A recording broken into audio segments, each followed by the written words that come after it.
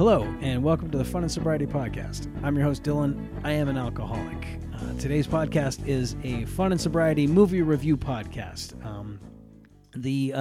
One of the opportunities that I take once a month here to review a movie that deals with alcohol or drug abuse and primarily recovery from the addiction, and I review it with a friend of mine who is not in recovery and get a perspective from the eyes of someone in recovery, myself, as well as someone who's not in recovery, as to just how well and effectively the movie has portrayed the behaviors of alcoholism and drug abuse, and with an eye on an attention to the detail of how effectively the portrayal of the addiction and the recovery and what the struggle is and how well the movie does. And today's podcast it's turned out to be one of my favorite movies in this entire series, and consequently one of my favorite podcasts about the movie. Today, Kaz and I are reviewing the 1945 Best Picture of the Year, The Lost Weekend, and it's a Billy Wilder film, who is one of probably the best directors of all time. He was very prolific back in the 30s and 40s and 50s and 60s, for that matter, right? I think he's got 3 movies on the AFI list of best films of all time, American films of all time, and this isn't one of them, but it's one of his. I think he's got the best picture for more pictures than this. I think The Apartment probably won, and maybe Some Like It Hot, but this was I'm guessing his first Best Picture, but it's a fantastic movie, and it's a fantastic portrayal of just the hopelessness of alcoholism, especially in the time period that this happens in the early 40s or 1945. Anyway, please enjoy this review of the 1945 Best Picture of the Year, The Lost Weekend. I'll wake up when I'm sober, which will probably be never. I'll wake up when I'm sober, but I might stay drunk forever. All right, and welcome back. We're back to the Fun and Sobriety Movie Review Podcast. It's me, Dylan, and I'm here with my main man, Kaz. Say hi, Kaz. Hey, everybody. How's it going? I'm trying to streamline the intro because I realize I do an intro before this, so that's kind of redundant. So anyway, God, I feel like we've gone so far in between movies. How long has it been since we talked about one of these? It's been a couple weeks now, right? Oh, yeah. It's been a while. It's been a few weeks. It's been a few weeks, but I am so excited about today's movie. We're gonna review what year is it? 1945 film? Yep, 1945, yeah. The 1945 film, The Lost Weekend, directed by Billy Wilder and written by I lost my notes. Who wrote the? Do you have this handy? Well, Billy Wilder and Charles Brackett have the writing credits. Charles Brackett, who is okay, because this wasn't based on a book, right? This was just his thing. Yeah, actually I wonder if it was, but I don't know for sure. But I know that he this was very much in there. Like we'll get into this later, but this very much deals with alcoholism, but also with creative drive, which is really interesting. So. Oh yeah. But I feel like I'm certain I'm the only person who caught this. But at the end of the last one that we released was Flight, and at the end of the preceding Flight, I made some comment to the effect that Flight was probably going to be the best movie that we review in these movie review podcasts. That is so unfair to this movie, because I knew that we were going to do The Lost Weekend, and I forgot that it's Billy Wilder, and he's one of the greatest directors of all time, right? Like I think he's got 3. Yeah. He may have 3 movies on the AFI Top 100 list of best movies of all time, right? Like, I mean, that's substantial, dude. And this specific movie was the Best Picture of the Year, right? 1945 winner of the Best Picture of the Year. Yeah, it won the Oscar. Yep. So, and this movie's fucking fantastic. I am so happy that we're talking about this, and I was so happy that you were excited about it. Like, I was worried when we were talking about trying to, coordinate when to talk, when to record, I was afraid you'd be like, oh, because I don't know. I feel like because it's black and white and old. I mean, 1945. What? That's like, how long ago is that? What year is it now? That's like 70 years ago. Yeah, many years ago. Yes. It's reasonable to be like. Well, and there is some clunkiness to it. I mean, we should just get right into it, dude. I almost wish I may want this to just be the last thing that we do for this little series. Like, I don't know if we're going to do better than this, but let's go through it. As always, you give the summary and I'll interrupt you the whole time. So what's this movie about? All right, so before I do that, though, I will say I did just quick check it out because I knew it was based on a book, but I couldn't remember the details. So it is based on a novel by an author named Charles Jackson, and it was his debut novel, and that came out in So it came out in 1944. It was so popular they immediately made it into a new movie. Yes. So anyway, yes. That's what I looked up, and I looked up a little bit of the history of that guy, and he did not get sober, right? Like he was struggling with sobriety when he wrote this. And the movie came out, and he struggled with sobriety all his life. And I think, according to the Wikipedia, what was the author's name? Jackson something? Charles Jackson. He entered the program of Alcoholics Anonymous in like the 50s, and I believe he did wind up dying sober. But it is interesting to think, because the story is of a struggling writer who's just a drunk who wants to write. Which you have to believe is that guy is somewhat autobiographical for that guy, especially because it was his first novel, right? Yeah, it's his first novel, and it was lauded for its realism, and because it probably was really close to his life. Yeah, he relapsed apparently a few months before he died, and then he actually died from barbiturate poisoning. So is that right? Struggled his entire life. Well, but he did write all the way through it, which is kind of cool. He had 6 novels to his credit. Yeah, and that's that's part of what I want to get into with this review. So let's go into it. So what's the movie about, Kaz? All right, so our main character is a man named Don Burnham, who is a talented writer, but at this point in his life, he is pretty much just he's pretty much a professional drinker that lives off his successful brother's money. You say he's a successful writer, a talented writer. Has he written anything? I watched. I watched it once all the way through. Yeah, go ahead. Sorry. Well, his claim to fame was in once again, this kind of funny thing about watching these 40s movies is that everyone looks like they're in their 50s, but then they make mention of how they just graduated high school. like everyone in their 20s dresses in full suits and fedoras. Oh, and that's right. He's supposed to be like barely 30, and he had done something in college. Isn't that right? Yeah, he was a hotshot writer for college and had all this hype about him as a writer in college. Like That's right. They would like he was a hotshot, and then when he left college, he had a couple successes with like one big article that went to the Atlantic Monthly, which was a big thing at the time.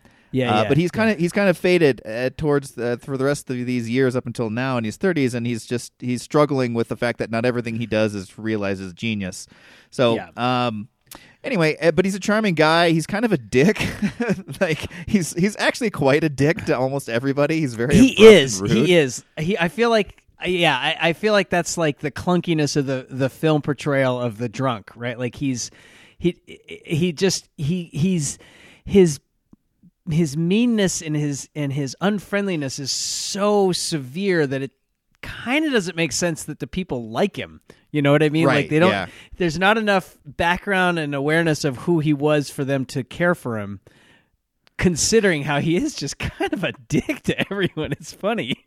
Yeah, he's brutal. He's very bitter, and I actually kind of like that because later on he'll go through a monologue about. Because you don't know he's a writer. You just know he's kind of this well-dressed guy that's sort of a dick to everybody around him. But later on, he'll go through a monologue about how his career has stuttered and failed and he feels useless. And anyway, I thought it was a great scene. But at this point, we don't know anything about him. Yeah. And he's about to go away. He's about to go away on a weekend with his brother.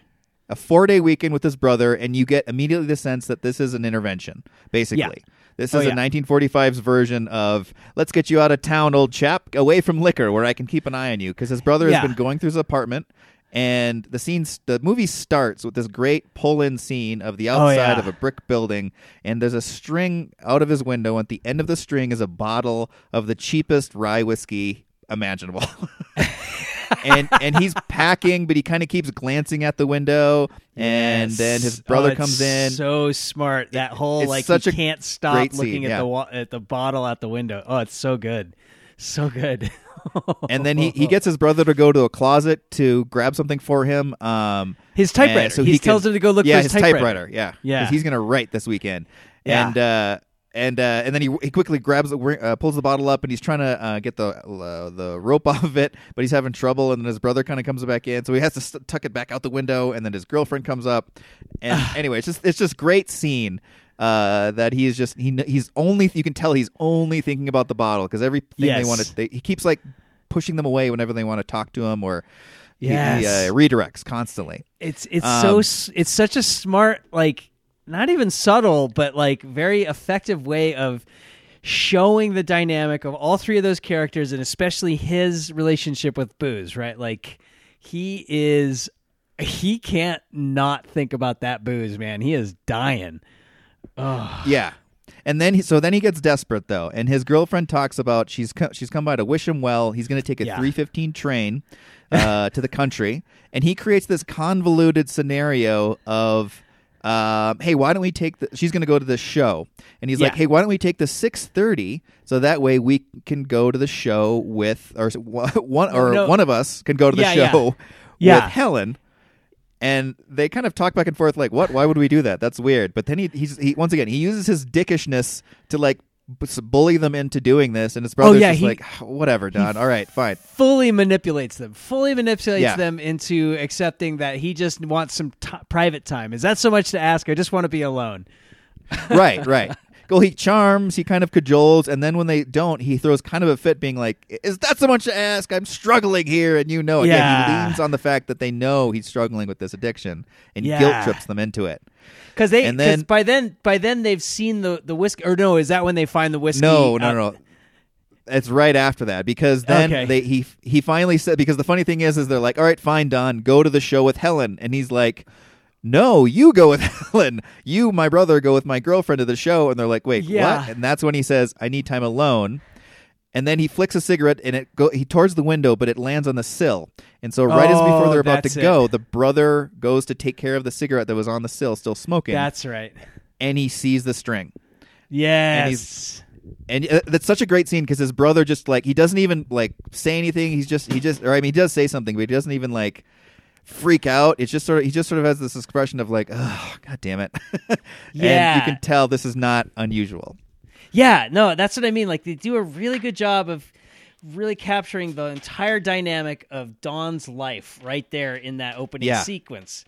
It's really good. Yeah. Because his brother cares for him, his girlfriend obviously, well, maybe not obviously, but she cares for him, and they're doing that like tentative thing of like trying to like hold his hand through this like first couple hours of not drinking, and like and how does he still just convinces them that it's no big deal, that no, he throws a fit.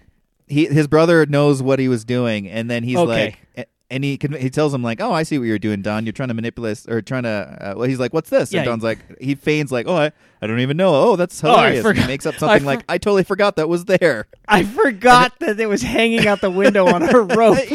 That's totally normal. I love that scene though, because that really struck me as someone who's struggling with addiction, and your reality, I could see that your reality would shift slightly, and your logic, and so you think, this might be a good way to pretend that. Like, no, of course, who puts stuff out the window in the first place, but then forgets it's there. They're doing it so much. Oh yeah. So anyway, the brother's like, all right, whatever. Oh, she's like, okay, good. Well, then you won't mind if I dump it in the sink, and so he dumps it in the sink, and Don is doing his best to pretend it's no big deal. Oh my God. But then he throws a fit and says if they don't go after all, then he won't go on the weekend. Right. And they just resign and be like, all right, fine. We're going to give you some space, let you cool off. We'll be back in a few hours. As they're leaving, the brother explains that he's combed through the apartment for liquor bottles, and he is positive there's nothing left there, and no one in town will lend Don money or give him any credit, so there's no risk to leaving him for a couple hours while they go to the show. and there's no money. He has no money, right? Yeah, Like that's there's no that's money, the other yeah. thing about these older scenarios where like, can you imagine not having $5 in your pocket living in New Right. York City? Like, how the or fuck would that access work? to $5 in some way. Yeah, yeah, But yeah, so they leave him knowing that there's no money and he can't get credit and no one's going to give him liquor. And that kicks it all off, right? Because then he Right. escapes, right? Like he Yeah, he well, does that. the way he does get money, and it's great. So the cleaning lady comes to the door. He's tearing apart the apartment, looking at all his. You see him go to all his hidey holes, and it's really great. There's behind the tub in the air duct above the lamps. Yeah. all these like. Well, because holes, these hovels. it's like a studio apartment or like a 1-bedroom apartment that I think he shares it with his brother. I think it's not just his place. I think it's his brother's place that his brother lets him stay there with him, right? Because isn't there twin beds? Yeah. So he's I got to guess like I didn't know that. Yeah. Well, because otherwise, I got the idea that his brother financed it, but it was his place. oh yeah, it could be either way. I mean, it's just a small space, and well, because why would he hide it if it was his own place? That's the only thing. That's why I think he must be sharing the space with his brother, and that's why he also feels obliged to hide it so much. Because if it was his own place, I mean, you just lock the door Yeah. and just have it. But Yeah, that's a good point. I guess I just assume that his brother at this point is like actively searching for things. But I well, couldn't either tell way, you. it doesn't matter. He figures out a way to get money because he doesn't let the cleaning woman in, and she references that the guy usually leaves money for him somewhere, for Yeah, her for the somewhere. week. So yeah, for the And week. he finds it, tells her, "Oh, I don't know, he must have forgot." And then now he has $10, which is a fair amount for the 40s. Yeah, it's And, apparently like $1,000 in 1945. Right. Yeah. His eyes like go out of his head for how much money his windfall of cash he just got. So he immediately gets on, and heads out right to the liquor store. Oh, that's and right. And this is one of the things too is so now we follow Dunn as he goes out in the city, and everyone he encounters is aware that he's a drunk. Oh, that's true. and- Well, it's his little neighborhood, right? Yeah, it's a neighborhood, but even like the that's liquor right. store guy, the bartender, all of them are like, "Hey man, your brother said that I can't give you any credit because he's not going to pay me back for it, so you're cut off." And then he gets pissy and is like, "Oh yeah," and throws the 10 on the counter, and they're like, "All right, never mind, here you go." Yeah, well, and he buys the liquor. He buys the 2 bottles of rye whiskey, and like he's walking down the sidewalk with it, and he has the forethought to like put some apples on top, so it looks like he's just carrying groceries. Yeah, And, that was smart. Yeah. And the like don't like someone that they pass, like the woman turns to another woman and is like, "Oh, that's the young man. He drinks," right? Like there's a comment to that effect that he's a drinker. Yeah, Right? yeah. And Yeah. and even just the way he carries himself, like he just looks like he's all buttoned up. He's got a full suit on and a hat and tie, but he looks he does not look good. He looks bedraggled, man, and he hasn't even started yet. Oh, Yeah. He's clean shaven and at this point and freshly dressed, but he does seem like, you're right. There's something about him that just feels like this guy is off slightly. yeah. But anyway, so he's got these bottles. He's proud of himself. You can tell he's just riding on the high of having the liquor. And by the way, these are the cheapest bottles he could buy. And the quality of this liquor is so bad that he lies and says he's using it to fill up his cigarette lighters. Oh, And God, so that's right. Apparently, that's so bad it's dual purpose for straight bute or meth or whatever it would be.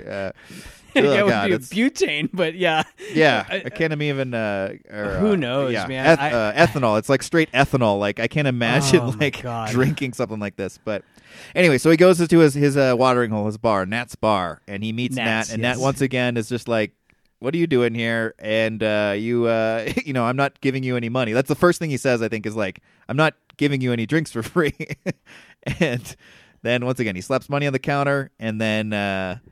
He and Nat start chatting. I really love Nat, the character, the bartender. Yeah, He's he's really pretty in this great. movie. He is great. And right, yeah. I want to comment on some of this, right? Because Yeah. they have really captured that. Like you said, like he's so proud and so happy to have those 2 bottles of whiskey, right? Like he is Right. like he's in 7th heaven, right? Like he is set. And I can so relate to that feeling of like knowing you've got enough to make it through the next day or so of just like, okay, I don't have to think about this. I've got my liquor. And he's just like, do. And then he gets to Nat's and starts like being kind of a high roller, like putting money down, like, hey, no, I'm paying for these drinks. And he tells him, hey, don't let me forget. I'm supposed to meet my brother and my girlfriend at 6:00. I gotta get out of here at 6:00. And he's just like having him like line up shot after shot of whiskey. And I love the way that Billy Wilder shows the advancement of time, right? Like there's all those little rings on the bar top from where he's refilled that shot glass, and so he's just got shot after shot. And what does he have, like 11 shots or something over the course of like 2 hours? It's something nuts. Yeah, there's it's a tons lot of rings on the bar. Because he makes a point to not tell Nat to wipe them away because he says he loves his vicious little circle. And makes this sort of dark joke about it, but. It's very smart filmmaking, right? Because that's a way to justify why the bartender wouldn't clean up after it, and it just shows how much time has passed and how much liquor he's drank. I really like that. It just gets the whole thing across because then they pan back and he's kind of charming, but you can tell that he's had way too much and he's not being as fun as he thinks he is. No. And he realizes that he's supposed, because at this point he's just getting a good head on in anticipation of this long weekend, excuse me, of this long weekend with his brother trying to force him to be a teetotaler, right? Yeah, and that's why he bought two. He explains that he bought 2 bottles because he's going to use one as a sacrifice. He's going to like make sure his brother finds it so that his brother knows that he's, because his brother knows that he's going to go fuck around when he's gone. For these, when he goes to the show. So he's going to sacrifice one and then sneak the other. So he'll have the bottle of whiskey. And considering what the rest of this weekend looks like for this guy, I don't think one bottle of whiskey was going to do it for him anyway. So that was a diluted plan anyway. Because especially the volume he drinks in this movie, that like where he's at and how much he can drink is like, it's like, what was he thinking? Like, I guess he wasn't really just the thought it was a desperate plan, right? It was a desperate plan. The whole thing is, the whole movie is just desperation, right? Like Don is just an exercise in alcoholic desperation because he's stood there and he's drank past like 6:30 or something. Like he's late, and that's, oh God, I can so relate to that sense of having drank and I'm late. Like, oh shit, I fucked around and I'm late. Like it was such a simple thing and I'm late. Like I remember, like, for whatever reason, that where he goes rushing back and realizes he's missed his deadline. I went to go get sandwiches at Blimpie once when I was out, like in my total fucked up, hiding my drinking way too much. So I just popped over to Blimpie, right? Like it was a quarter mile from my house. It was like the regular, like, let's just grab Blimpie for the kids instead of making food. Yeah. And I'm sitting parked in front of Blimpie, and I wake up because my phone is ringing because I've fallen asleep, right? I was so drunk that I went there and I passed out in the parking lot in front of Blimpie at 5:45 on like a Saturday evening. And my wife is like, where the fuck are you? Like, I still to this day have no idea how much time passed. I just know that it was enough that it makes no sense. And I told her, I was like, oh, I kind of fell asleep. And that's how this feels. Like when he realizes that he's missed the like coming home to greet his brother and his girlfriend, that's how I felt, of just like that, like back of your lower back, like, oh, there's no getting out of this. There's no way to explain that. No, it's just a regular falling asleep in the parking lot at Blimpie, and I'll be home in a minute. Don't worry, And now like we all do, like we all do. And now the timer starts because I haven't actually gone in to get the sandwiches. So yeah, it's a 20-minute trip that's taken an hour and a half plus an extra 20 minutes because I haven't done the 20 minutes part. Like, oh. But so he goes back to the apartment and he realizes just at the last second before he barges in to be like, no, I'm here. Like, oh, now I'm free, right? Like that's the way I take that. Like he realizes, oh shit, I fucked up. But on the other hand, now I don't have to deal with them, right? Like, doesn't his brother decide to still go on the trip? He's like, fuck it, I'm just going to go forget him. I'm just going to go do the weekend anyway. His brother makes a mention that it's been 6 years they've been battling with this, and he's just done. For at least this weekend. He's leaving. He does reference. Okay, so it's been 6 Yeah. years of this. Okay, that gives me a sense of time and I think that 6 years is supposed to also represent how long he's been out of college. Is that the idea? Well, if he is 30, then Well, are we 'Cause- putting that in there, or does he say he's 30? Like, I feel like Wow, it's I just feel like kind of a that's rule right, of. but I can't remember. Yeah. It's like a rule of thumb that like protagonists that are supposed to be of a certain age, they're about 30 for movies That's like true. this. That's true. I think it's pretty close though, because in his storyline he mentions later, he comes out of college and does kind of well with writing for a while. Like he's able to entertain his professional writing and work on stuff for a while. But then it starts to decline, and so you kind of wonder if it happened for a couple of years, and now Well, and despite the fact that this 30. actor, and I think this actor he's supposed to, he's well known, right? Like for the time, I think he's a draw. I don't know who he is. I feel that sucks the passage of time, right? Like that's like not knowing who Ed Norton is in 45 years, right? Like he probably How dare you. is. Well, that's my point. Like but the actor himself is probably pushing 40, but he is supposed to be playing someone who's only 30. But right. Ray Milland is the actor. He's an English guy originally, so I think he was originally English. He was originally English and later changed that.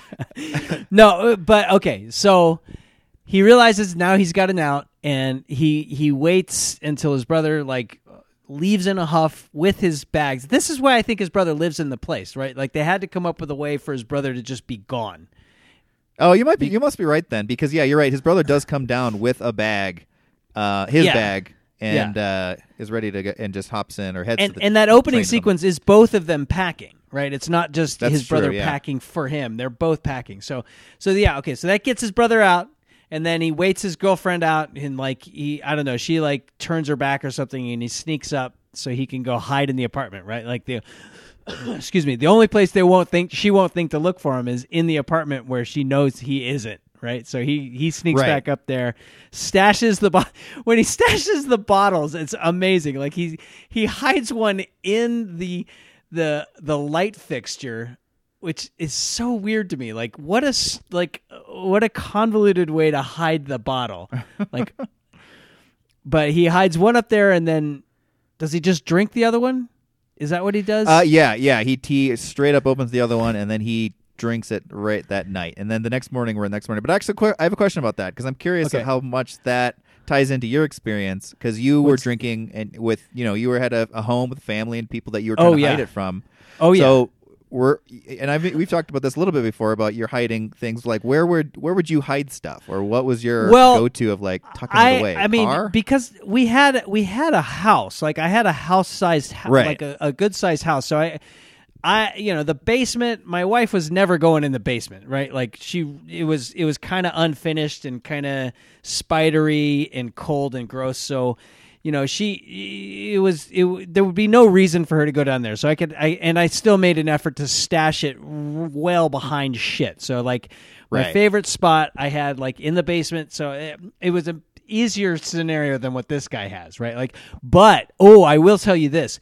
The closest thing that fits closer to this was we went on a couple of family vacations, and I remember, oh my God, I just thought of this, and his behavior in this movie is so exactly like what I was doing. We were staying in the Disneyland, in one of the hotels in Disneyland, like on the property, right? Like, have you been to Disneyland? Like, there's the whole... Yeah. So we were staying in one of those hotels that you can take the tram into the park from, right? So it was right there, Right. Very convenient.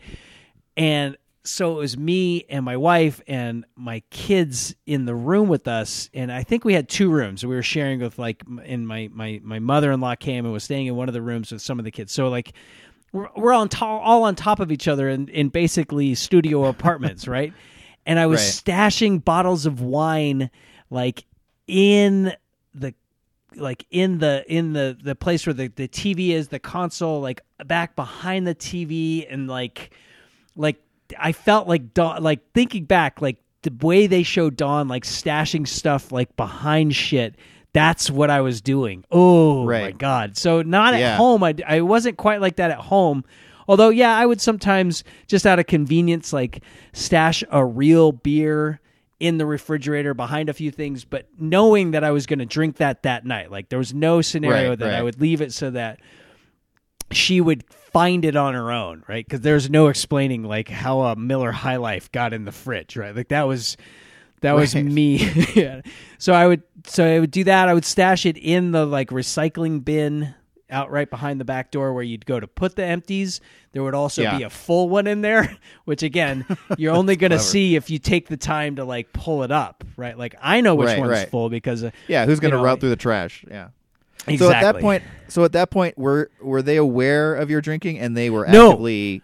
No. That was the other thing. Okay. I had the double. I mean, it was easier to hide because no one was thinking to look for it. But on the flip side, the stakes were that much higher. Of like, if I got caught, then all bets were off. So I was being very, very, very sneaky and particular about it. Like I think I mentioned this before. Like I remember. Because I would stash it in the recycling, but at the same time, because I was drinking so much, it was, if she were to look, she would see like, wait a minute, there's only been like 3 bottles of wine in, this week or whatever. How come there's 12 in the recycling bin? That doesn't make any sense, right? Like, and so I would also make the extra effort of in the morning on my way to work, grabbing the excess that was like too much. Like in my head, I had a calculation of like, okay, this is too much excess. I got to get rid of 5 of these or something like that. And so you were drinking openly, like you were just like a normal person, like trying to calculate what a normal person's volume of bottles would be. Exactly. And just like keeping an eye on like how much she was actually drinking and how much she would be aware of herself drinking. Because I would also use the bottles that she was, the wine that was live in the house, for lack of a better word, like that she would have, like she'd have a couple glasses of wine every night. So I would keep track of that and buy the same bottles so that I could have the same amount seemingly leaving behind. But like, so she'd have 2 glasses. I would finish the rest of the bottle off and then half of the other bottle so that, she'd have 2 glasses. I would have a full bottle minus 2 glasses and put it back up there and then have to compensate for how many empties that generated. Does that make sense? Yeah. So it was math to be an alcoholic. Oh God, it was a constant fucking, oh my God. And that's what I'm saying is one day I got all the way to work and was like, oh shit, I left the like 3 extra empties in the recycling bin, and even though I know for a fact she's not going to empty the recycling, it made me so nuts I had to turn around and drive all the way home and be like 45 minutes late for work just so I could go make sure I hadn't done that. Like I got home and it was like, oh no, I didn't do that. I did grab this. It's got thrown away. It's no big deal. Like the mania that this guy demonstrates, like I can relate to it so bad. Like it's just the lengths you'll go to delude yourself and the people around you is just bananas. And that's what this movie feels like, right? Like it's just a full display of that. Yeah, no, I think you hit it on the head. It's like this weird mania and this movie does a great way of expressing it. I think that's exactly how it felt. Like I was trying to watch, and there's tension, and you feel bad for this guy, but it's just like, damn. He is getting good at this. And at that point where he like sits down and he's already had like way too many shots at the bar, and then he sits down and just starts drinking in the apartment, like shit's just gonna get worse for this guy moving forward, right? Like, I mean, the movie is called Lost Weekend, so he's just going to spend the whole weekend drinking, right? Like, the title gives it away. And so, yeah, I and the details are a little bit fuzzy to me exactly how it goes from there. Like, he winds up the next day, like, going out and trying to get, like, he feels like he's scrounging again for more liquor from Nat, and Nat's just kind of, like, I love how he shows up first thing in the morning and Nat's like making himself breakfast and he's like annoyed with him that he's not just there to serve him liquor, and Nat's just like I'm making myself some food, you asshole, this is my life. And he's like, give it to me now. So now he's getting desperate. So he wakes up early enough after drinking like however many shots at the bar, an entire bottle of cheap whiskey, and then he goes to the bar again, and then you're right, it's in the morning because Nat's making, or it's probably not in the morning, I'm sure Nat sleeps in because he's a bartender, but but it's early enough maybe in the day, midday, probably like 1 or something, but So he's Well, and making this himself some food, and he's just like, he's like, give it to me now. He's like, mind if I get my breakfast on the table? He's like, no, give it to me now. I was like, all right, calm down. Yeah. And that just kicks it off, right? No, and that's supposed to be Friday, right? Because they were leaving for a long weekend on Thursday. Like all the action of the first night is Thursday, because then it's Friday, and he spends all day drinking again Friday. Like I don't remember exactly. No, he has an altercation with Nat, and Nat's like, you have more bottles back at your place, and he gets all excited. Him. Yeah, so he gets all excited, but he can't remember where he hid it. Yeah, this also I want to mention here too. There's two great sayings in this movie, and one of them happens in this scene. The other one happens later with Don and Wick, but the one that I really liked is when because Nat's like, "Hey, I thought you were going away for the weekend." He's like, change the plans, whatever," and then he starts pounding shots again. And Nat's seen this before. He's not unused to this. This is 1945. There's probably a lot of soldiers that are back from the war. I'm sure there's a lot of drinkers here. And because no, I mean, Prohibition's only been over for a few years at this point, right? Yeah, and so he's telling him, hey man, why don't you just take a break for the weekend? Like why don't you? Because Nat, though, his girlfriend had come by last night, and Nat lied to her about he hadn't seen him for weeks. Yeah, because I think the bartender. This happens a lot. The bar is like right there. Like I think it's all on the same block, right? Like that's it's part down of, the like, street. It's a little just down neighborhood. the street. Yeah. Yeah. So the bartender lies to his girlfriend, and this happens a lot. A lot of people lie to his girlfriend in this movie and enable him in this movie. But anyway, so Nat feels bad for that, and then Don just starts drinking again, and so Nat tells him just like, why don't you just try to cut it out for the weekend? And Don's line is, he says, "Don't talk like a child. You can't cut it short. Go on. If you get on this merry-go-round, you got to ride it all the way, round and round until the music wears itself out and the thing dies and grinds to a stop." And I really like that because I think that is a great way to put being on a bender. I've never been on an alcohol bender, but if in I think it's like anything, like depression or whatever, you can't just quit. You have to find closure somehow. Yeah. And even if you stop for a while, you're still going to jump back on probably quicker because you have to find that closure. You have to hit that wall somehow. So I thought that was a great saying. Yeah. A great statement. No, I like that too. And the other one that I don't know if it's in that scene or if it's another scene when Don comes back to the bar, but Nat makes the comment where he's like, he's commenting on him drinking, and he says, for you, one's too many and 100's not enough. Right. Right. Yeah, that's a great one too. Well, and that, I wonder, because it's 1945, the program of Alcoholics Anonymous officially, I think they published the book that's referred to as the Big Book, and it's really never been edited, or it hasn't been changed dramatically since its first printing in 34, if I'm not mistaken. So this is AA. It's reasonable that nobody even knows it exists in this city, right? Sure, yeah. And the reason I say that is that expression, "one's not enough" and "one's too many" and "100's not enough." That's that's just a common refrain that you hear in meetings everywhere you go. That is a saying, and I wonder if it came from this movie. I wonder if that was the first, this is Best Picture of the year. I mean, presumably a lot of people saw this movie, and I'm guessing part of why it was considered the Best Picture. I mean, it's well done, but it's also subject matter. I'm guessing that this was kind of it struck a nerve with people everywhere. So I wonder if that's where that phrase just kind of came from. Or if they were using it because it was a common refrain. I don't know. And I don't know how to find that out, but it was just interesting to hear him say that, because that is, I would tell you, I probably hear that 20 times a year, easily, every year. People say that all the time. But you wonder if it did origin around this time, if not because of the movie. That is it wouldn't surprise me. I mean, that's how shit gets into pop culture all the time, right? That's how things get into the common culture all the time. But now back to the movie. I remember now. So this is also where Nat, the bartender's like, "How did you even get this woman?" Right? Because it's understood that she is she is out of Don's league, right? She is a smart, capable woman. She's got a good job at Time Magazine. They talk about a lot. And, you know, Nat knows him. Like, he can see that Don is not a functioning guy. He is a drunk. Like, once he starts drinking, he is going down that path that a bartender in 1945 would see a lot of, I would bet, right? Or probably today too, I guess.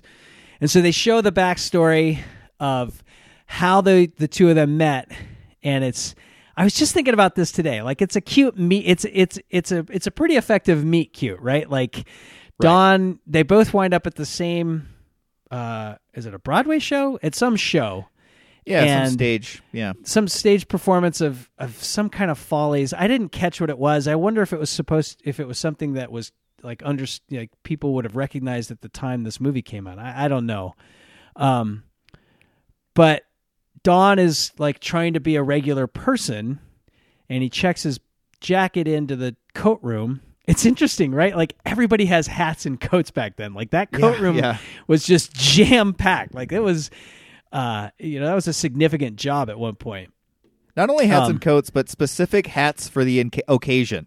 Yeah, That's what amazed me. People were. He has a fedora. Fedora is just your walking around hat, but then he has a derby for this nice event. So hats were a real fucking thing, man. If you look at like old footage of I saw something on Facebook that someone had posted this thing of like, what it was like in New York City in like 1920 or something. It's just a bunch of like a half hour of old footage strung together, just kind of showing you what the world was like.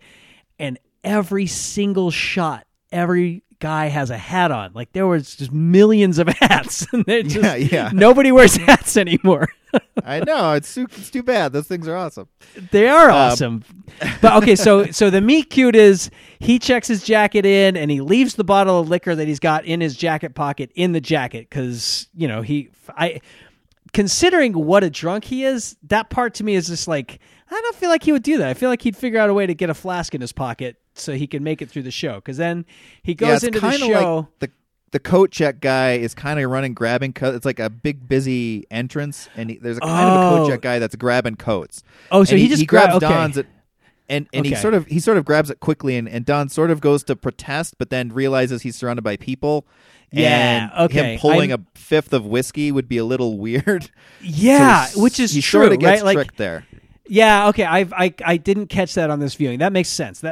So yeah, so he's pretending like it's no big deal, and I really like him. Like, they show him like being uncomfortable and unable to just sit there and enjoy the show, and they have that silly effect of like I love the this. dancers all become like his jacket with the bottle of booze in the pocket, like superimposed over it, and all you can think it's a cool little special effect of like Don is obsessed with this jacket pocket and the booze in the jacket pocket.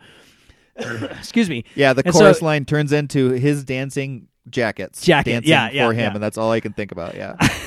He's getting all sweaty. That's the other thing too. In the play, they're having a series of toasts, and so in the play, they're popping champagne and they're all drinking and running around as well. So it's like you can taste like almost salivating. They're like, this is smart, right? Like, they're hitting all the triggers, right? Like that would be totally triggering. If you were thirsty and you didn't have access to your booze, and then on stage they're drinking a bunch and popping corks, you would be losing your fucking mind. Just like Don is losing his fucking mind, and he goes to go get his jacket, and the guy has given him the wrong number. So the jacket that he has is a leopard print woman's coat.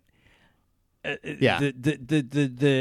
number that he has, the coat check number he has is for a woman's coat. And he's all uptight because, the guy doesn't know who has the right number. So Don has to wait for the whole show to end before he can get his jacket. I don't understand why he didn't just go back in and watch the show. Right? Like, I don't think he could, man. I think he's so frantic at this point. It seems like he just can't do anything. He knows he's got no money either. Like, at this point, we know all of this. His nice suit, everything's That's kind true. of a show. So he's probably got no money to get anything. So this is his only option to get this booze. But he just sits there on the stairs for the rest of the show until everybody comes out. And again, I guess I missed this. Like, it occurred to me, I'm like, why would she have grabbed his jacket, right? Like, because eventually he turns around and he finds the person, you know, like after everybody's cleared out with their coats, it's just him left and the person who has his jacket, who you know, meet cute, turns out to be the woman who becomes his girlfriend. Like their numbers got swapped at the coat check, and that's why she's got his jacket and he's got hers. Yeah. And I he guess is that makes sense. dick to her. He is such a dick. He's just like, thanks for nothing. Like, Yeah, just he's like, give me my jacket. She's like, okay, well, give me my jacket. Then she's like, oh, here, you forgot your hat. He goes back to the hat. And then she's like, hey, wait, you still have my umbrella. And he just throws it generally at her. It's so great. It's so great. And then I guess, you know, the charm of an alcoholic, right? Like then he's like, oh shit, okay, sorry. And then they strike up a conversation, and she makes some comment about having had his jacket, because that's what I mean. Like she claims to have been holding his jacket for a while. That's the part that I was like, well, why would she? Oh, really? Well, because then he's like, something comes up and he says something to the effect of like, but you didn't look in the pockets, right? Like he's really self-conscious about the liquor in the pocket. Oh, right, yeah. That's a sure sign that like, apparently it's a sure sign that he's a drunk. Like I feel like he could get away with being like, yeah, I had the bottle in my pocket. I was buying it on the way home or whatever. What he winds up saying, right? Because then when they do wind up walking and talking for a little bit, and then he grabs his jacket and drops the bottle out and breaks it. It explodes on the pavement. Yeah. But no, it's all very smart because he's already like, she's like suggested he come with her to a cocktail party, and he knows he just needs to get a fucking head on, right? So he's just like politely declines, and then goes to put his jacket on and breaks his liquor, and then he's like, is there going to be booze at this party? Yeah, well, the great thing is it lines up with his lie, because he says, no, I'm going to go see a friend uptown, just, you know, sort of a joke. My friend is the bottle in my pocket that I'm going to go chug as soon as you're out of sight. But then he says, oh, the bottle was my friend's sick, and I was going to make him a hot toddy to help him feel better. Yes. So I guess now my good deed can't go on. How about I go with you? Which is kind of, once again, that crazy that frantic logic of, my friend's fine. Yeah. It was the most important thing to me a moment ago, but now forget him. Yeah.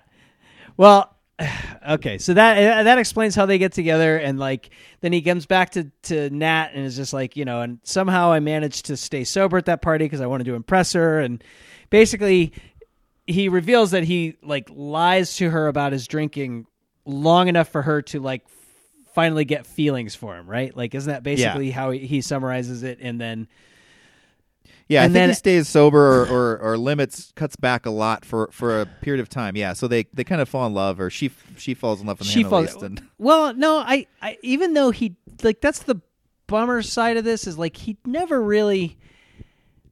I think he's supposed to be in love with her. He's just also more of an addict, and so they don't do a great job. Because you're right. It seems like she is really into him, and he is really into getting away from her. Like the whole movie, that's all he seems to be trying to do. So that is a failing of the movie, I think, is he's supposed to be more dependent on her in terms of like in love with her. Like even after all the shit that goes down, right? Because I mean, we're spending a long time just kind of going through this. He hasn't even really started to fall off the fucking rails yet, right? Like he, right. Nat like challenges him to be a better man or something, and he's like, forget it, Nat. I'm gonna go write my novel. I'll show you. And he goes straight upstairs instead of having any more drinks, and sits down and types out like the title of the book that he wants to write. Like that's how you write the great American novel, is you write the title and then you say by me, and then you just start typing away and the novel happens. And then you write your novel. But he immediately, like, doesn't he just immediately get distracted and need to get drinks, and like he can't, like I think he hasn't found the bottle that was hidden yet or something. He finds a bottle. No, he definitely hasn't. Because he does have a bottle. Maybe it's the rest of that one. Oh, no, never mind. Wait, because we're in the past right now. And then No, because now we're jumping into the current where Well, Nat kind of talks him up and he goes off and writes. Yeah, and then he starts to try and write. Like I said, he just writes the title of his novel and then decides, fuck it. And then he sits down and he realizes that he's got he sees the matches that tell him the matches from some bar. So he goes to the bar and he has a few drinks at the bar, and he has a few drinks at the bar, but doesn't have enough money to cover the drinks, and he's got a head on, right? Like, he's pretty drunk, and so that's when he steals the woman's handbag to steal money out of her handbag to pay for the drinks at the nice ritzy bar. Yeah. And then so he gets busted for stealing that was the money so tense from the woman. Too. It's for this, so this movie, it was really tense. I was like, oh man, I could just feel it. You could, you can't it's really well done. Like how they're showing he's got the appearances of a I don't know what you want to call it, like a gentleman. Like he looks like he fits in, but he's clearly doesn't fit in with this. Like he is not okay. He is just a fucking barfly. Masquerading as a normal human, and he steals the money and he gets busted and they throw him out, but they don't want to make a scene, so they throw him out. And then he stumbles back to his apartment and he's all forlorn, and he's I think that's when he starts kind of tearing his place apart to try and find the bottle, and he just falls down in desperation and looks up and sees the reflection of the bottle in the light fixture, that's why he hid it up there, was so that Billy Wilder, 3 scenes later or however so much time later can show that shot of him, because it's like salvation. He's at his wit's end and he needs to drink more, and then he's like, there's a whole bottle right there up in the light fixture. And so he winds up and he drinks that whole bottle, right? Because then the next day because that's all Friday, because then the next day he gets up Saturday to go he gets up Saturday and decides he's going to pawn his typewriter, right? So up until this point, even the action that was leading up to all that was he is a writer and this is what he does and he's going to do this. And now he's so desperate first thing in the morning, he's just going to go pawn his only device for being the thing that makes him not a monster so he can go get more liquor. Well, and before all this, kind of what gives this extra weight is that before all this, the scene that we kind of jumped over is when he's gonna meet Helen's parents, and he's trying to make himself look nice and presentable, and he accidentally sits next to them at this restaurant. Accidentally, so he's overhearing this conversation, and he slowly realizes it's her parents, and they give us some information about him that they've heard from Helen, and they do mention he is 33. He went to Cornell, but he never graduated. As far as her dad can find out, he's never had a job. The mom says he's been a writer, and the dad's like, well, he should at least have a job. Anyway, so he starts getting self-conscious, ducks out of that, goes on a bender, and then. And that was still the past, though. That was it's still the past, but it kind of explains Helen and his relationship, because then there's this great scene where Wick, his brother, tries to cover for him, and says, "Oh, Don's not here. I don't know where he went."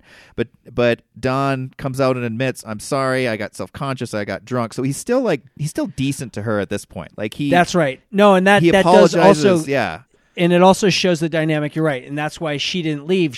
Because that was her choice. Because he's like, you need to go. I am not okay. I'm a drunk. Yeah. I avoided your parents because I'm a fucking drunk.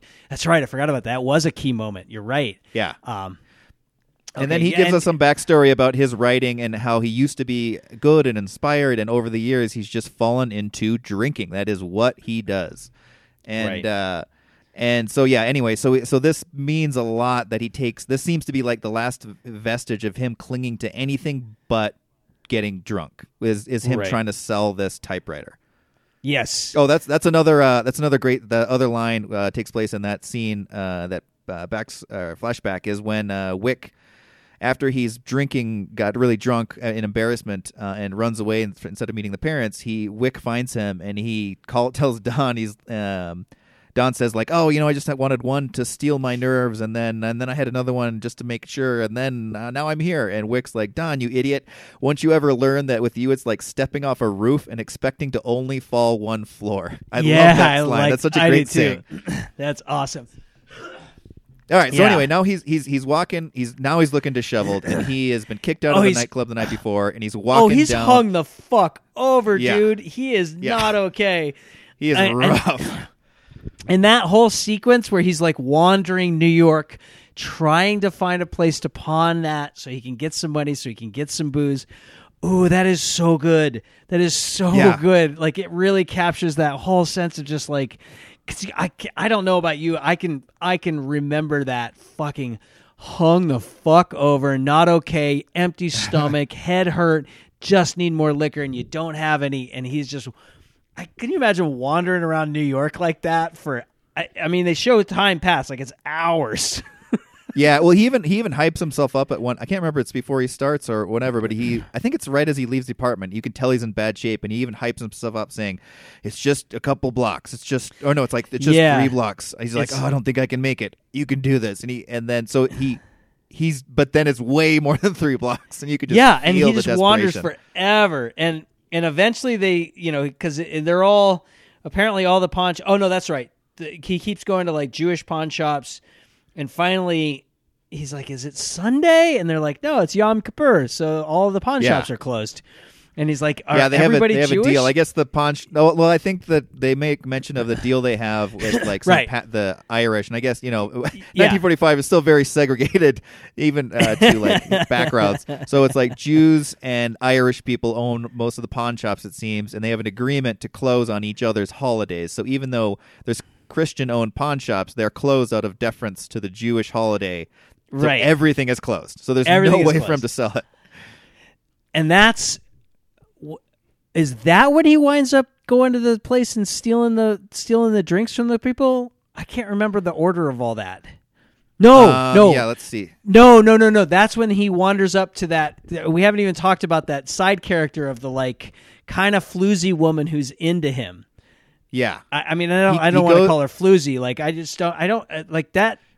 She's I don't kind of know a barfly as well, Yeah. but sort of an upper class barfly, I guess. Yeah, and she's into Don. She's into him, and you kind of get the impression that that's probably who he should be with because he is no good. He is no good for the woman who's with him, right? Like No, not at all. she really is. He really is not up to her speed. Like, he shouldn't be with her. She shouldn't be with him.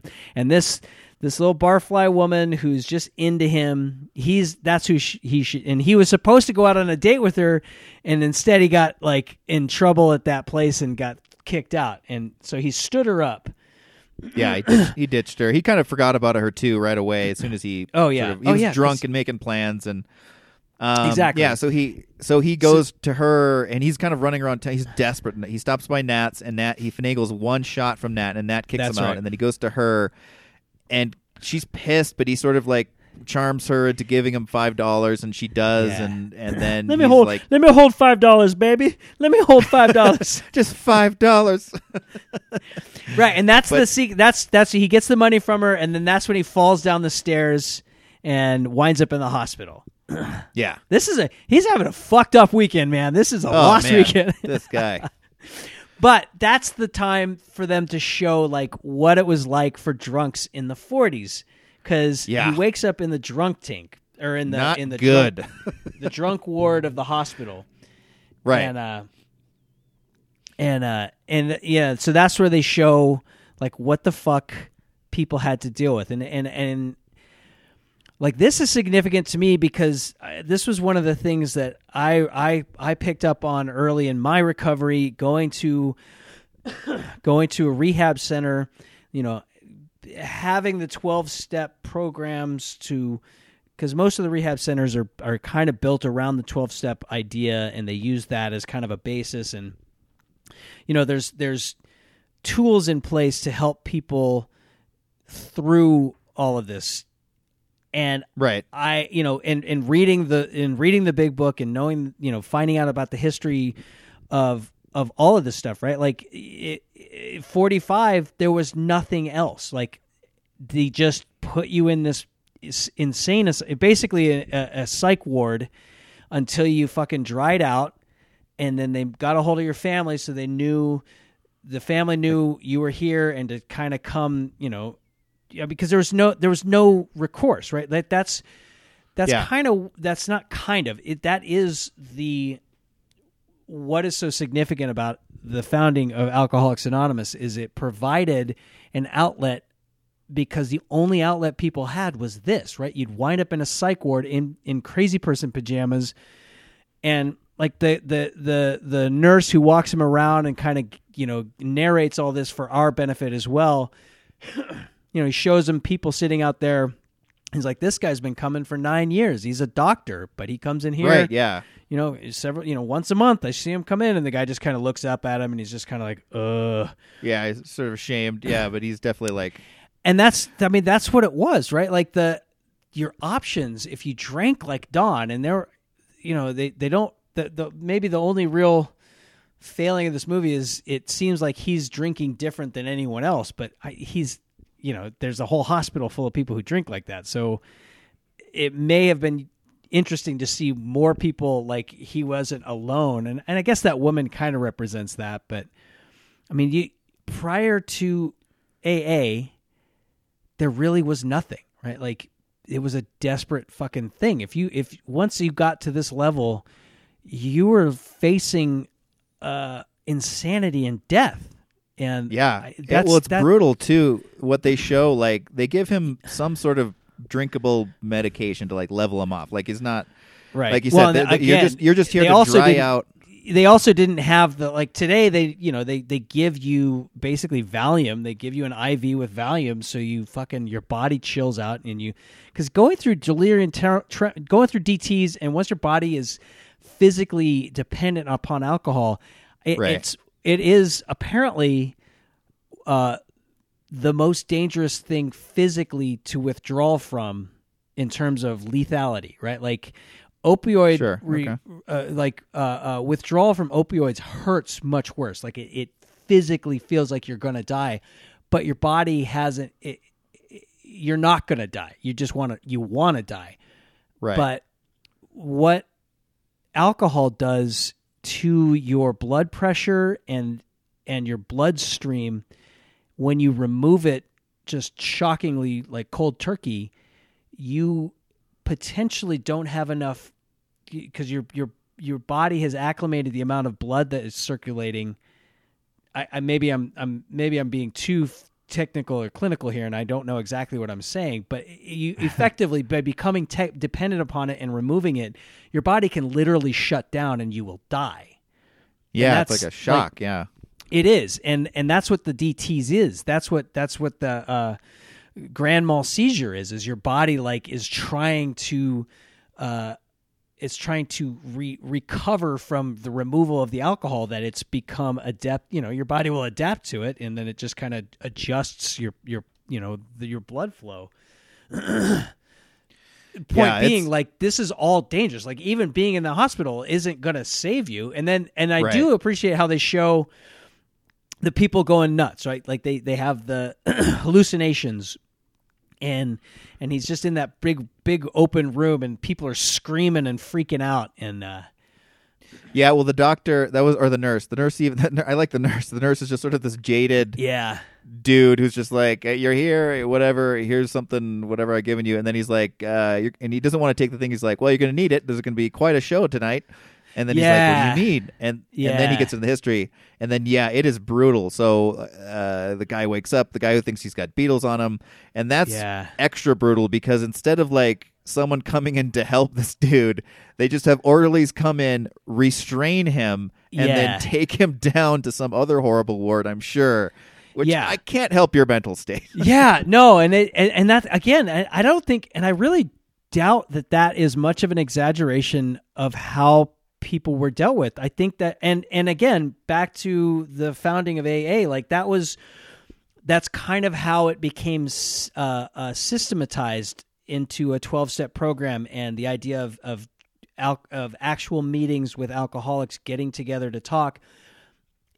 When the founder, one of the two founders of the program, was struggling in his early sobriety, and he was a traveling or he was on a business trip. He called somewhere and wound up going to a hospital to talk to someone who was brought in because of alcohol, and that was where the like kernel of the idea came from, because it got him, like, he was freaking out, wanted to drink. So he, instead of going to the bar, he called, like, I guess a priest or something in the neighborhood, in the city, who directed him to a hospital. And he went to the hospital and sat and talked with an alcoholic. And he and that alcoholic had like a profound improved response based off of just the two of them talking. And that's where the kernel of the entire program came from, was like recognizing, like, and because the doctors at the hospital were like, yeah, you want to come in and talk to this guy? Go for it. Like, literally nothing else is working, so go for it, please. And everyone was just like, huh, that's interesting. That actually helped. And you know, it's a simple concept of like, you know, like you're saying, like, their response is to tie the guy down and go subject him to some other thing. And like, even the nurse in this is just lecturing Don and just being like, yeah, whatever, nothing you do is going to matter, pal. But someone who's, you know, and that's not the point of this movie, but that showing someone coming and who has the same experience, who's just as lost and can't deal with anything, and understands fundamentally just how fucked up it is once you start drinking. That person, as a drunk, you can relate to that, and you can hear what they're saying. And if they seem like they're doing better than you, you're gonna listen, right? Like, that's the entire kernel of the program. And I guess, you know, if this was a movie about that, that would have been the time in this movie for something like that to occur. But no, the orderlies come in and grab the guy, and a doctor comes in and like throws his jacket on the bed next to it so that they can all take care of the screaming guy and get him out of there. And Don, being, you know, Johnny on the spot, grabs the doctor's jacket and uses it to escape from the asylum, right? Like, which is good filmmaking, storytelling, because, you know, otherwise the story's kind of over. He just spends the rest of the weekend tied to a bed until his brother gets home. Right. Yeah. But it also really shows how desperate he is, right? Because he puts the jacket on, wanders. I don't know. I'm guessing that the imagery that they're showing is supposed to, if you know the city, you probably understand how far he's gone. Like, I don't know. You just get the impression he's gone a long distance on foot.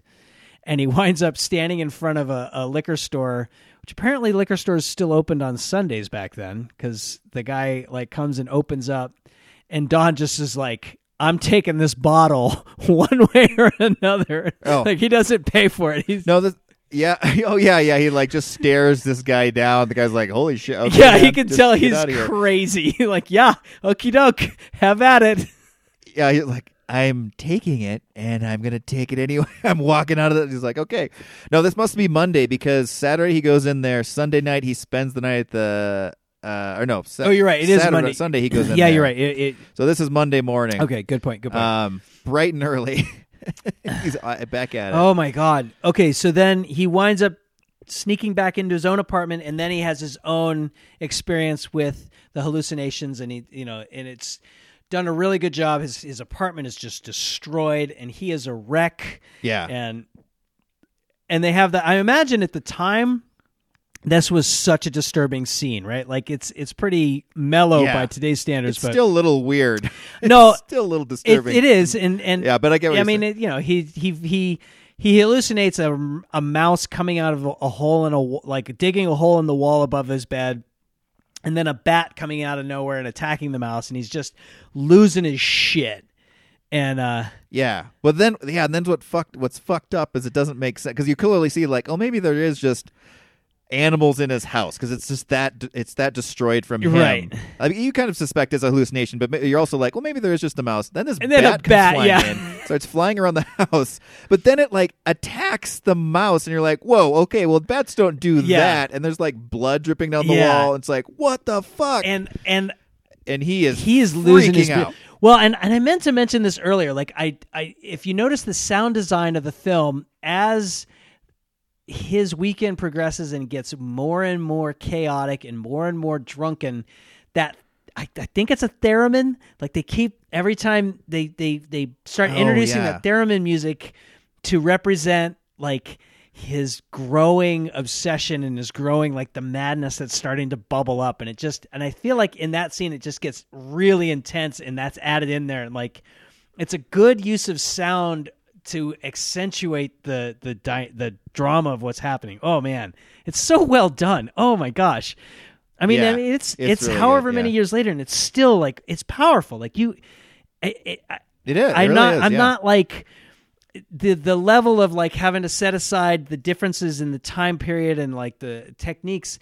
It's not so much, man. I mean, this movie really, really hits the notes really well because he's freaking Yeah. out, and then that causes the landlord to call somehow it gets back to his girlfriend to come up to the apartment, and like there's that really well done sequence of him like desperately trying to trudge his way across the floor to slide the lock on the door so his girlfriend can't get in before the landlord opens the door for her. And he's like, it's a race against time because even though he's losing his shit, he still doesn't want to face her because facing her is facing reality, right? Like he just wants to leave Yeah. himself locked up in this dark, dingy room. And Yeah. and Yeah, he is horrible right now. He's in horrible shape right now. and then she gets in, and then I think she just sits with him, right? Like because then they just fade out, and it's the next day or later that same. No, it's that's why I think that was Sunday. I think all that other stuff happened Saturday, and that stuff was Sunday morning. Because then, well, whatever. He wakes up again the next day, and she has cleaned his apartment. And she's there to like care for him. I mean, she's got some codependency issues, right? Like she's got some stuff to for work sure. on. Yeah, she's got some issues herself. Because I mean, Yeah, she helped him shave and take a bath the night before. Oh, that's right. And then and then although yeah, I say that, but before during the last relapse, hopefully my last relapse, I did my version of this. Like I went and hid out at my girlfriend's house because she was out of town, and I just stayed there, and I was gross, and I just drank, and I ate pizza, and I didn't shower, and then she came home when she was supposed to come home, and she just like she gathered me up, and she took care of me, and like. So I guess, if there's love there, it's not that ridiculous an idea that she's going to take care of him, True. even though he is just a fucking wreck. Because I remember she came in and she made love to me, which I just was like, I can't believe this is happening because I just was so gross. And I remember afterwards thinking, I even asked her, I was like, is that me I was like, do you smell? And she's like, no, that's you, dude. Like the whole time I had like this weird, like I was like, oh, she's kind of funky, and it was me the whole time. I didn't even know it was you. That's hilarious. And then when I got finally showered after however many days, I just remember thinking, God damn, that is love, right? Like, why would she put up with coming home, seeing me just sprawled out, making a mess of her house, clearly drunk for days, make love to me even though I smell like fucking hell? And then be sweet about it, right? Like, so Right. And I should clarify, that woman's not codependent. She was like, "All right, bud, now you got to get your shit together." Like she was probably just horny. She's like, "Well, I got to fuck this guy, and then I get him out tomorrow." But which they're not going to show in a 1945's movie or a movie in 1945. But okay, so now the only the finale of the film is where I feel like even 5 years later, it would have had a more thoughtful ending, right? Like because the program, like I said, the air quotes around this, the solution hadn't propagated across the world yet. But I mean, it started in Akron. By 1945, they definitely had.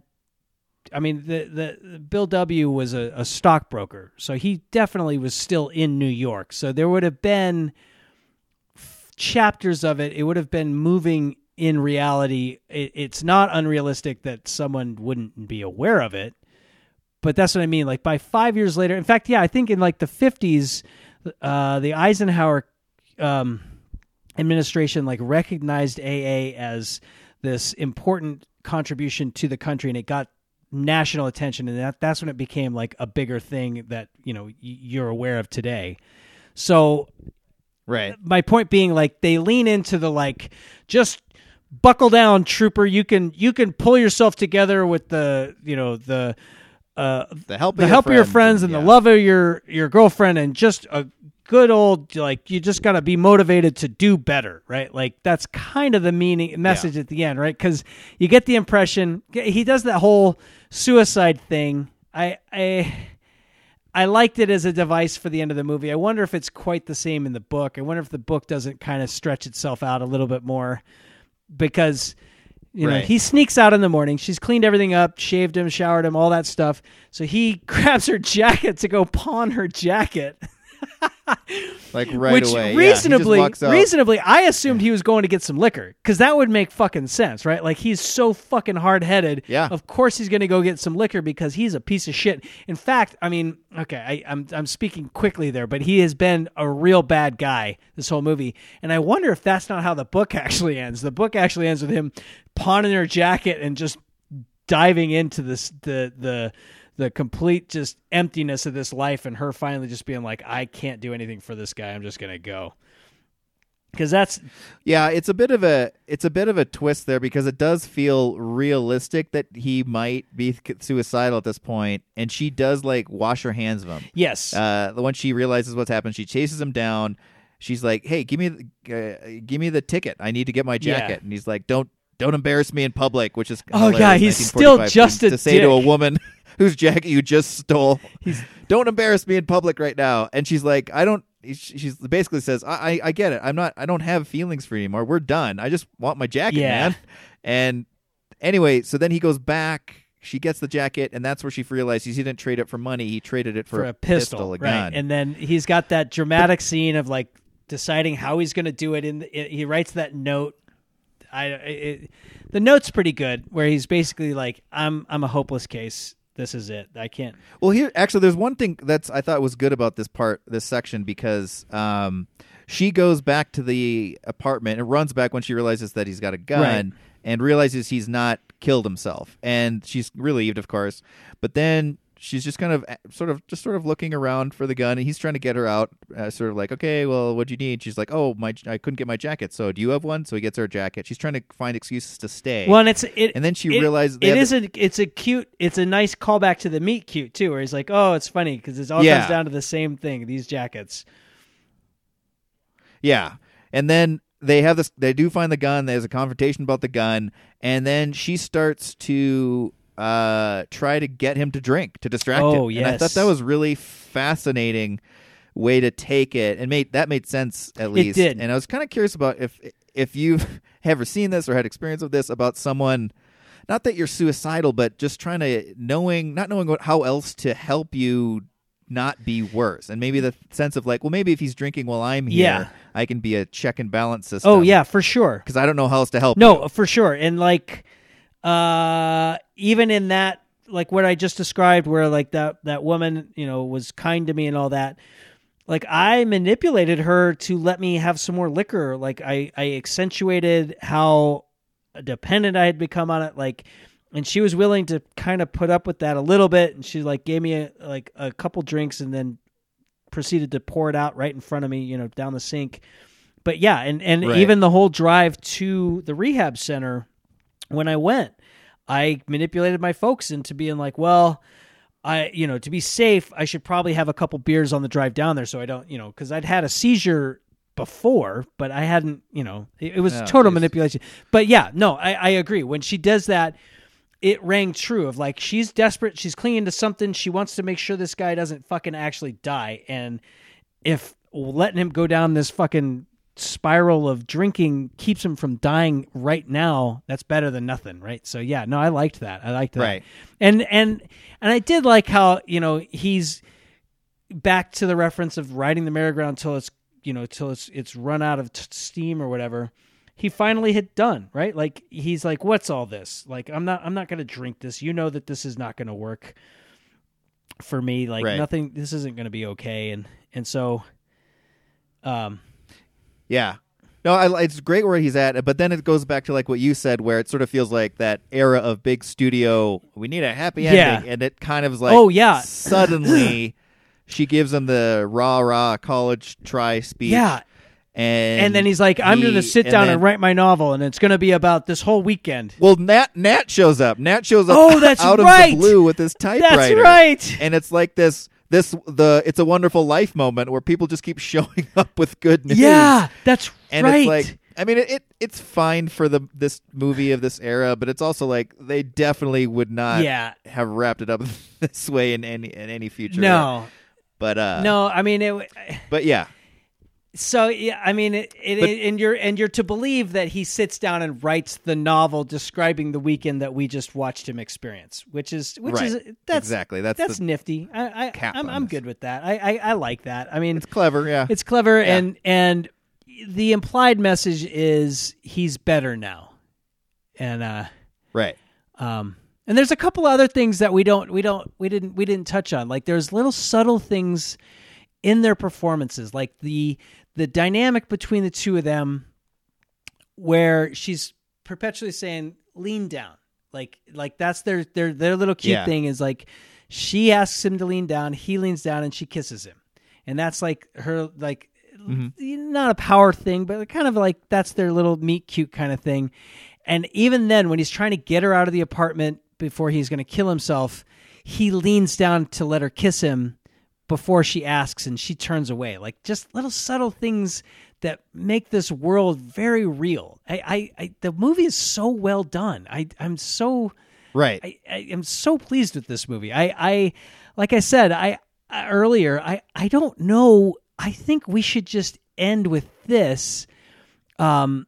And I mean, we could start back up again on like season 2 of the movie review or something. But I don't like the idea. Yeah, that's a good cap for. I don't like the idea. second. I don't like the idea of trying to come back, especially because the last movie that I had identified is really one of these kids is doing his own thing. Like it doesn't really fit with the rest of them. It was a made-for-TV movie that hits the nail on the head. You know, it's the story of Bill W. So I don't know. Maybe we could still do it, but I want to do it as like a one-off or something. I don't know, Kaz. I mean, yeah. I don't know what your thoughts are on it. No, I agree. I think this is a really good capper for sure. Yeah, this is a great movie. It's fascinating to see it portrayed in this time period, and like the concept that is not a new. Obviously, it's not a new struggle, and awareness of alcoholism and how people deal with it is kind of through the ages, and it's only in the last 50, 60, or 60, 70 years where there's really been direct it's interesting policies to help deal with it. And it is interesting because of the scene where he's walking and the woman's like, "Oh, that's Mr. whatever. He's a drinker," right? Like that doesn't that kind of thing isn't. I mean, like he was clearly like people who drank like this were almost a scourge, right? Like this was a thing. I mean, think about it.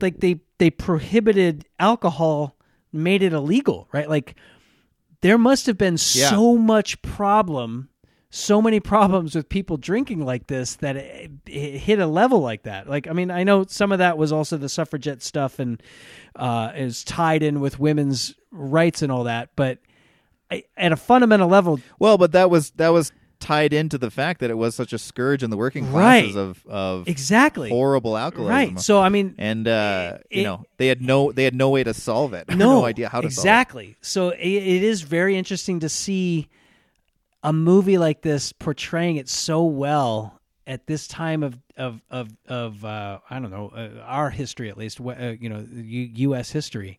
I'm very happy with this movie. This is the best movie. I mean, I appreciate that Flight movie, and but just for the music selections alone, this movie is so much better than Flight.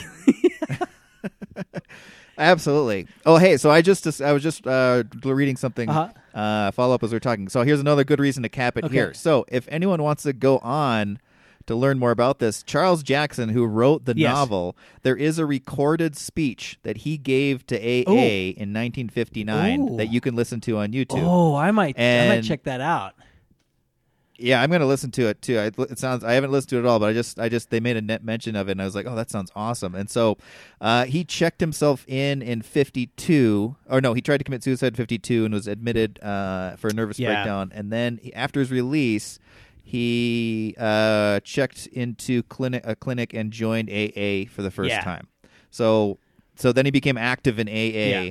And struggled with addiction the rest of his life, but in '59, there's a speech that they recorded, and you can listen to it about him and his struggle. So that's fascinating. Yeah, So no, I'm going to check that once out. again, Oh, I am going to check that out. No, this is great. Yeah, let's call this the end of season 1, and if we do a season 2, we'll start with My Name Is Bill W., the made for TV movie about the founder of Alcoholics Anonymous, Bill Wilson.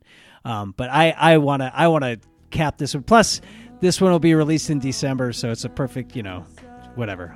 End of the year. perfect. So, gosh, I'm so glad. I hope you want to do this some more. I really enjoy doing this. So, Oh yeah, I love let's- this. we'll It's great. take- No, me too. let's take a couple of months off, and then we'll put together another list of like 7 or 8 movies to do, and it'll be fun. Yeah, that would be great. I can't All wait. right, thanks. Look forward Thanks, to Kaz. Thanks for calling. This is an extra long episode. I think we actually may have reviewed the movie for about as long as the movie lasts. So that's great. I love that. it. Right? Yeah, it's pretty close. Pretty close. All right, man. And have All a right, good night. That was a lot of fun, though. I wake up when I'm sober, which will probably be never. I wake up when I'm sober, but I might stay drunk forever. Hello, my friends!